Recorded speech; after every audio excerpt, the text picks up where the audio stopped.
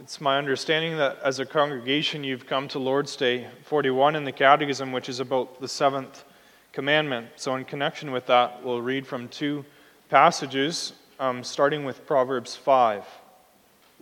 And there we'll hear a father giving advice to his son in order to keep him from adultery. That's Proverbs 5.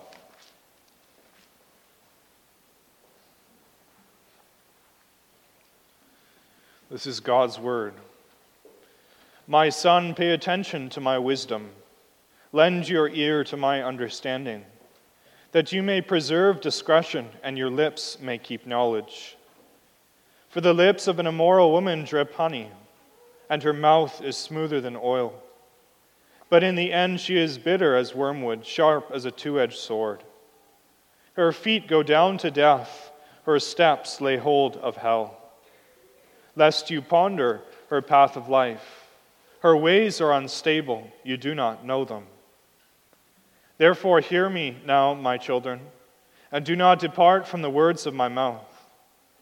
Remove your way far from her, and do not go near the door of her house, lest you give your honor to others, and your years to the cruel one. Lest aliens be filled with your wealth, and your labors go to the house of a foreigner, and you mourn at last, when your flesh and your body are consumed. And say, how I have hated instruction, and my heart despised correction. I have not obeyed the voice of my teachers, nor inclined my ear to those who instructed me. I was on the verge of total ruin in the midst of the assembly and congregation. Drink water from your own cistern, and running water from your own well. Should your fountains be dispersed abroad, streams of water in the streets, let them be only your own, and not for strangers with you. Let your fountain be blessed, and rejoice with the wife of your youth. As a loving deer and a graceful doe, let her breast satisfy you at all times, and always be enraptured with her love. For why should you, my son, be enraptured by an immoral woman, and be embraced in the arms of a seductress? For the ways of man are before the eyes of the Lord, and he ponders all his paths. His own iniquities entrap the wicked man, and he is caught in the cords of his sin. He shall die for lack of instruction, and in the greatness of his folly he shall go astray. Let's also turn to Matthew 5, verses 27 to 30.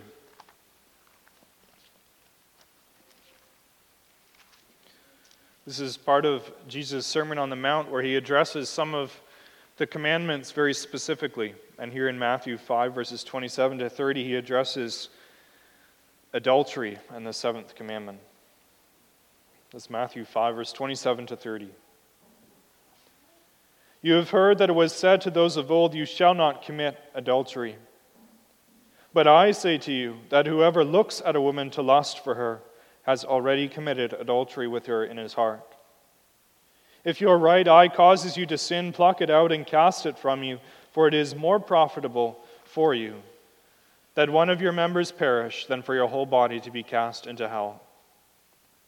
And if your right hand causes you to sin, cut it off and cast it from you. For it is more profitable for you that one of your members perish than for your whole body to be cast into hell. Let's now turn to Lord's Day 41 for our summary of God's Word this afternoon.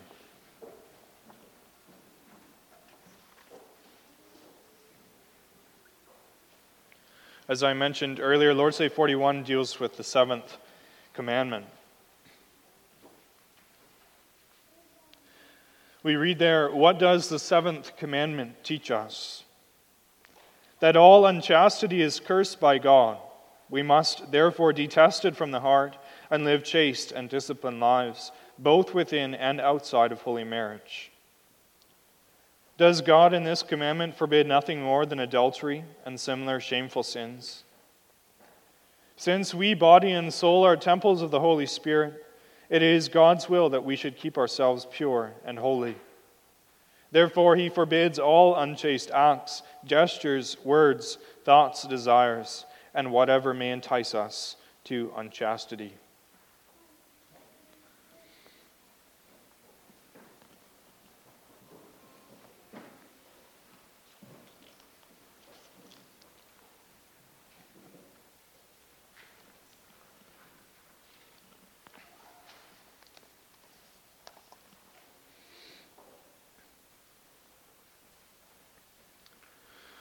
Brothers and sisters of our Lord Jesus Christ, it hardly needs to be pointed out that adultery and sexual immorality are all around us.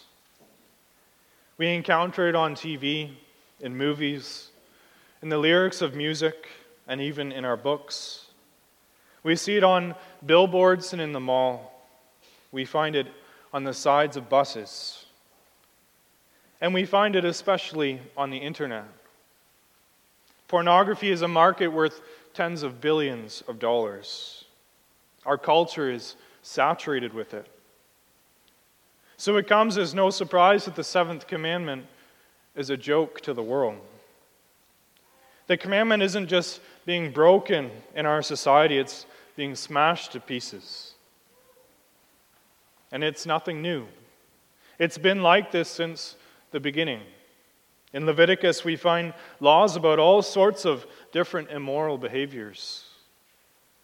In Romans, the Apostle Paul speaks about God giving up man to their debased minds to do what ought not to be done. And yet this isn't just something out there. These are things that also live in the church, things that we encounter and struggle with. Failing to obey the seventh commandment is not something that we have to go far to find. We only have to look inside at our own hearts. No, the weight of guilt and shame is not an unfamiliar burden among us. You may even be at that point of where you feel like giving up. But the challenge of this commandment means we do have to deal with our sin. And yet we do not need to give up because there is light at the end of the tunnel. There is a hope that we can hold on to. The theme for this afternoon's sermon is God calls us to chastity by cursing adultery. We'll see first his curse against adultery, his call for chastity, and finally his comfort for the heavy laden. First then, we'll see God's curse against adultery. God's command in Exodus 20 is, "You shall not commit adultery." And from Leviticus and Deuteronomy, we can see that this covers all sins leading up to adultery. Our Lord Jesus makes it even clearer, though. Cutting through to the heart of it, as we read earlier, he says, "You have heard that it was said, 'Do not commit adultery.' But I tell you that anyone who looks at a woman lustfully has already committed adultery with her in his heart." You may have noticed that Jesus is speaking only to men here. That's not a surprise to us. It largely is a deeper struggle for men than for women. But that being said, lust is no respecter of gender or marital status. We all have eyes and imaginations aplenty. Both men and women struggle silently with these sins. Jesus says lustful intent is adultery. That means a strong desire for something immoral, something forbidden. And it's lust that lies at the root of adultery. That doesn't mean that physical desire is wrong, physical attraction. It's the desire, the second glance, the mulling it over in our minds. Jesus says this is adultery. And it's the desire that gives birth to sin, and the sin that leads to death. The Apostle Paul cuts even deeper than lustful intent. In Ephesians 5, he says, "Sexual immorality and all impurity must not even be named among you. Let there be no filthiness, nor foolish talk, nor crude joking, which are out of place." So it's not just about what we watch on our screens in secret. or even the temptation to let our gaze linger where it shouldn't. The seventh commandment is also about inappropriate humor and impure thoughts. God takes it all very seriously. Out of all the commandments that the Catechism addresses, it's only here in the seventh that it says that God curses disobedience. It says all unchastity is cursed by God. That means any form of sexual immorality and impurity, gestures, words, thoughts, desires, anything that might lead us to unchastity. In the Old Testament, adultery was dealt with by stoning. For other immoral behavior, a person would be cut off from God's people. Well, Paul brings that home to us in Ephesians. You may be sure of this, he says, that everyone who is sexually immoral or impure has no inheritance in the kingdom of Christ and God. That means being cut off from God. All of these warnings land heavy on those who are caught up in sin. But we're not hiding anything from God. We read that in Proverbs. A man's ways are in full view of the Lord, and he examines all his paths. So why is it that God curses adultery? Why does he hate unchastity so much? Well, it's because adultery attacks marriage. God instituted marriage to reflect his covenant with his people. It's the image that Christ uses to describe his relationship with his bride, the church. And adultery tears that apart. God designed us to be in loving relationship with each other, especially man and wife. But lust shows contempt for that design. It reduces our neighbor to a mere object, to something that's consumable. This is a completely distorted version of marriage. Yet in all of this, let's not miss what's going on behind the scenes. You see, it's because of the importance of marriage and family that Satan attacks them so strongly. He knows that family is a building block of life in church and society. And so he puts his crowbar, first of all, to these foundations of life. We need to realize that we're not just fighting against our flesh. It can feel that way as we fight against our desires and lusts and habits that we've formed. But we have more sworn enemies than our flesh. And the devil is no fool.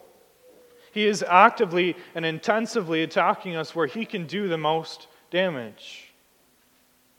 And so he attacks the leaders of the church. What better way to destroy it? He targets pastors and elders and heads of families.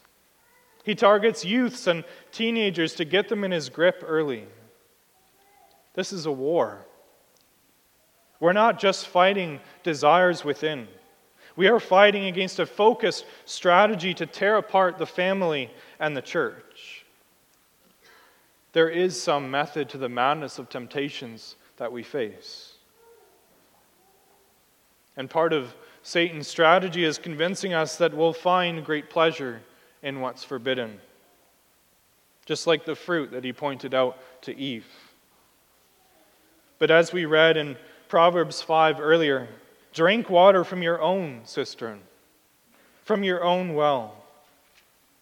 Satan tries his best to convince us otherwise, but it does not satisfy to drink from another well. It does not quench your thirst to scroll through images on your phone.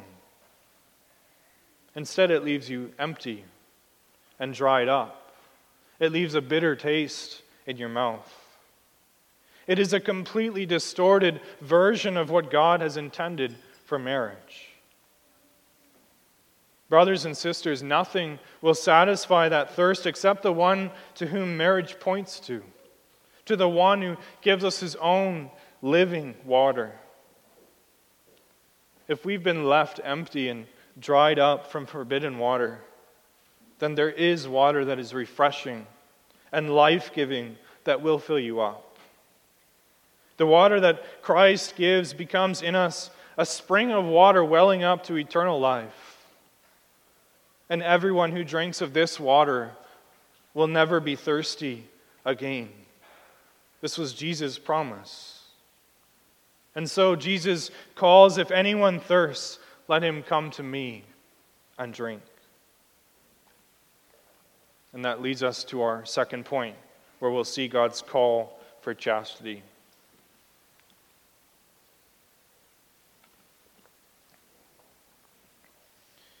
In Matthew 5, verses 27, after Jesus has focused the seventh commandment on lustful intent, then we read his rather shocking demand.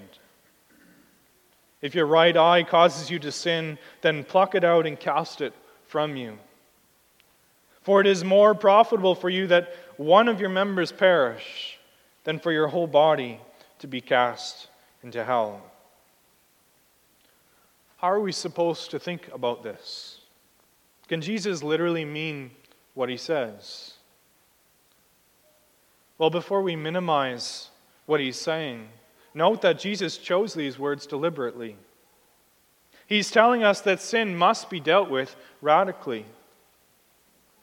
Think about it.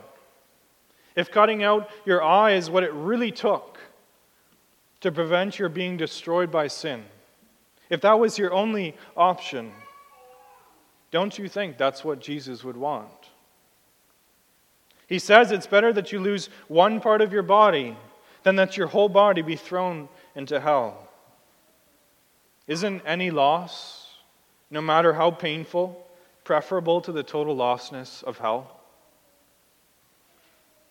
Now, Jesus is talking about the heart, of course. It would not do us any good if we cut out our eyes and we did not deal with the lust in our hearts. But let's not miss his radical call. Someone has put it this way: there are too many whole-bodied people going to hell and not enough spiritual amputees going to heaven. There are too many whole-bodied people going to hell and not enough spiritual amputees going to heaven. There are too many people not taking Jesus seriously about the seriousness of this sin. Because desire, when it has conceived, gives birth to sin, and sin, when it is fully grown, brings forth death. So what drastic measure will it take? Maybe it will take avoiding the movies, getting rid of your internet connection, throwing your phone out. Or as Jesus says, tearing out your eye. Whatever it takes, is it not preferable to the total lostness of hell? Jesus is calling for radical obedience. We read together earlier from Proverbs 5, where we hear the instruction of a father to his son. And we're given the imagery of an adulteress who represents sexual immorality. The father warns his son, keep your way far from her, and don't go near the door of her house. And yet this same father, a couple chapters later, observes a foolish young man who did just that. This young man chose to pass close by the street corner where she hung out. He chose to walk there in the evening, at the time of night and darkness. That's foolishness. As the father said, keep your way far from her. Do whatever it takes. Lock up your computers and phones with accountability software so that you don't even go near the door of her house.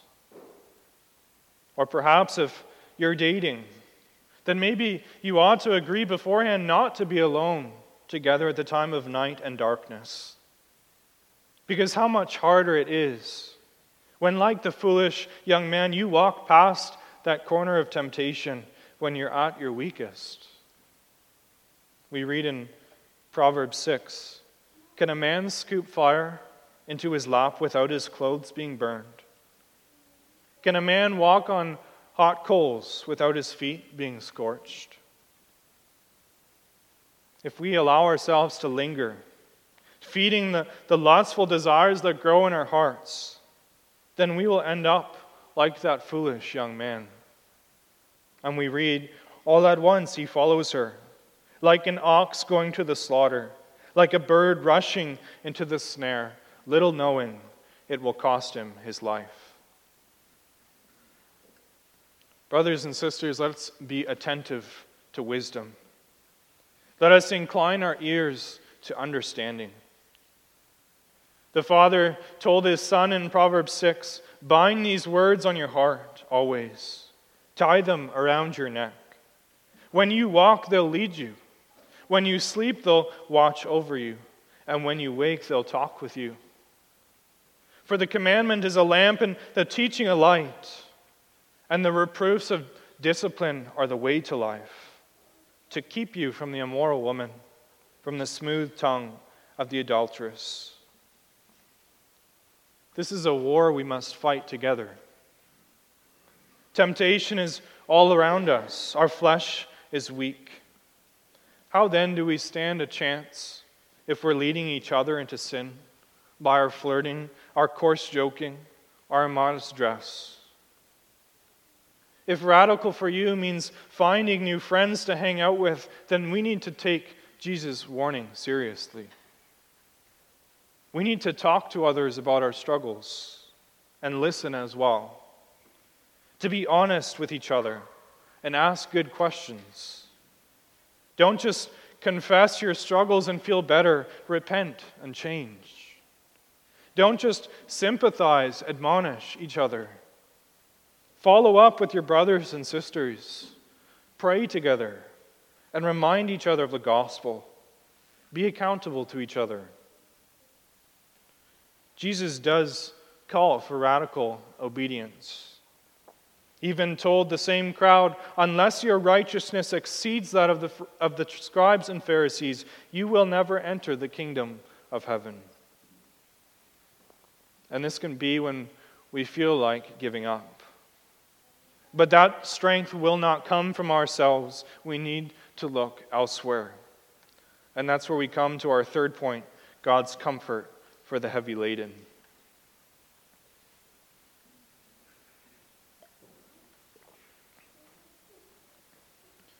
In Matthew 5, Jesus calls us to chastity, to radical obedience. But Jesus knows that the sin comes from within our hearts. He was never one to stand far off telling people to do this and to stop doing that. That's not why he came. No, Jesus came to call sinners. That is, people who can't obey his commands and who humbly recognize that. His call to chastity is ultimately the call to find our hope and confidence outside of ourselves. Jesus calls us to him, to seek him, to lay our burdens on him, and to find rest in him when we're weary and heavy laden. To rest in his forgiveness. And it's only then that we can begin to obey his radical call. Our Catechism indirectly points to that as well. In question answer 109, we confess that we're temples of the Holy Spirit. Our bodies are dwelling places of the Holy Spirit, and therefore our bodies belong to God. That's not just a warning. There is a deep source of comfort in those words. We, body and soul, belong to God. The Catechism is pointing back to the familiar words of Lord's Day 1. I am not my own, but belong with body and soul both in life and death to my faithful Savior, Jesus Christ, the one who sent his Spirit. Yes, the Holy Spirit not only gives us assurance that we are Christ, but also works in us to make us heartily willing and ready from now on to live for him. This is where we'll find strength to resist the desires of our flesh and Satan. By the Spirit's renewal, we do grieve with heartfelt sorrow that we have offended God by our sins, and more to hate our sins and flee from them. But Christ's renewal also means coming to new life, having a heartfelt joy in God through Christ, and a love and delight to live according to the will of God in all good works. Nobody in this life can keep God's commandments perfectly. Left to ourselves, we could only despair. No, our hope comes from the fact that Jesus Christ has already paid for all of our sins, that we stand forgiven.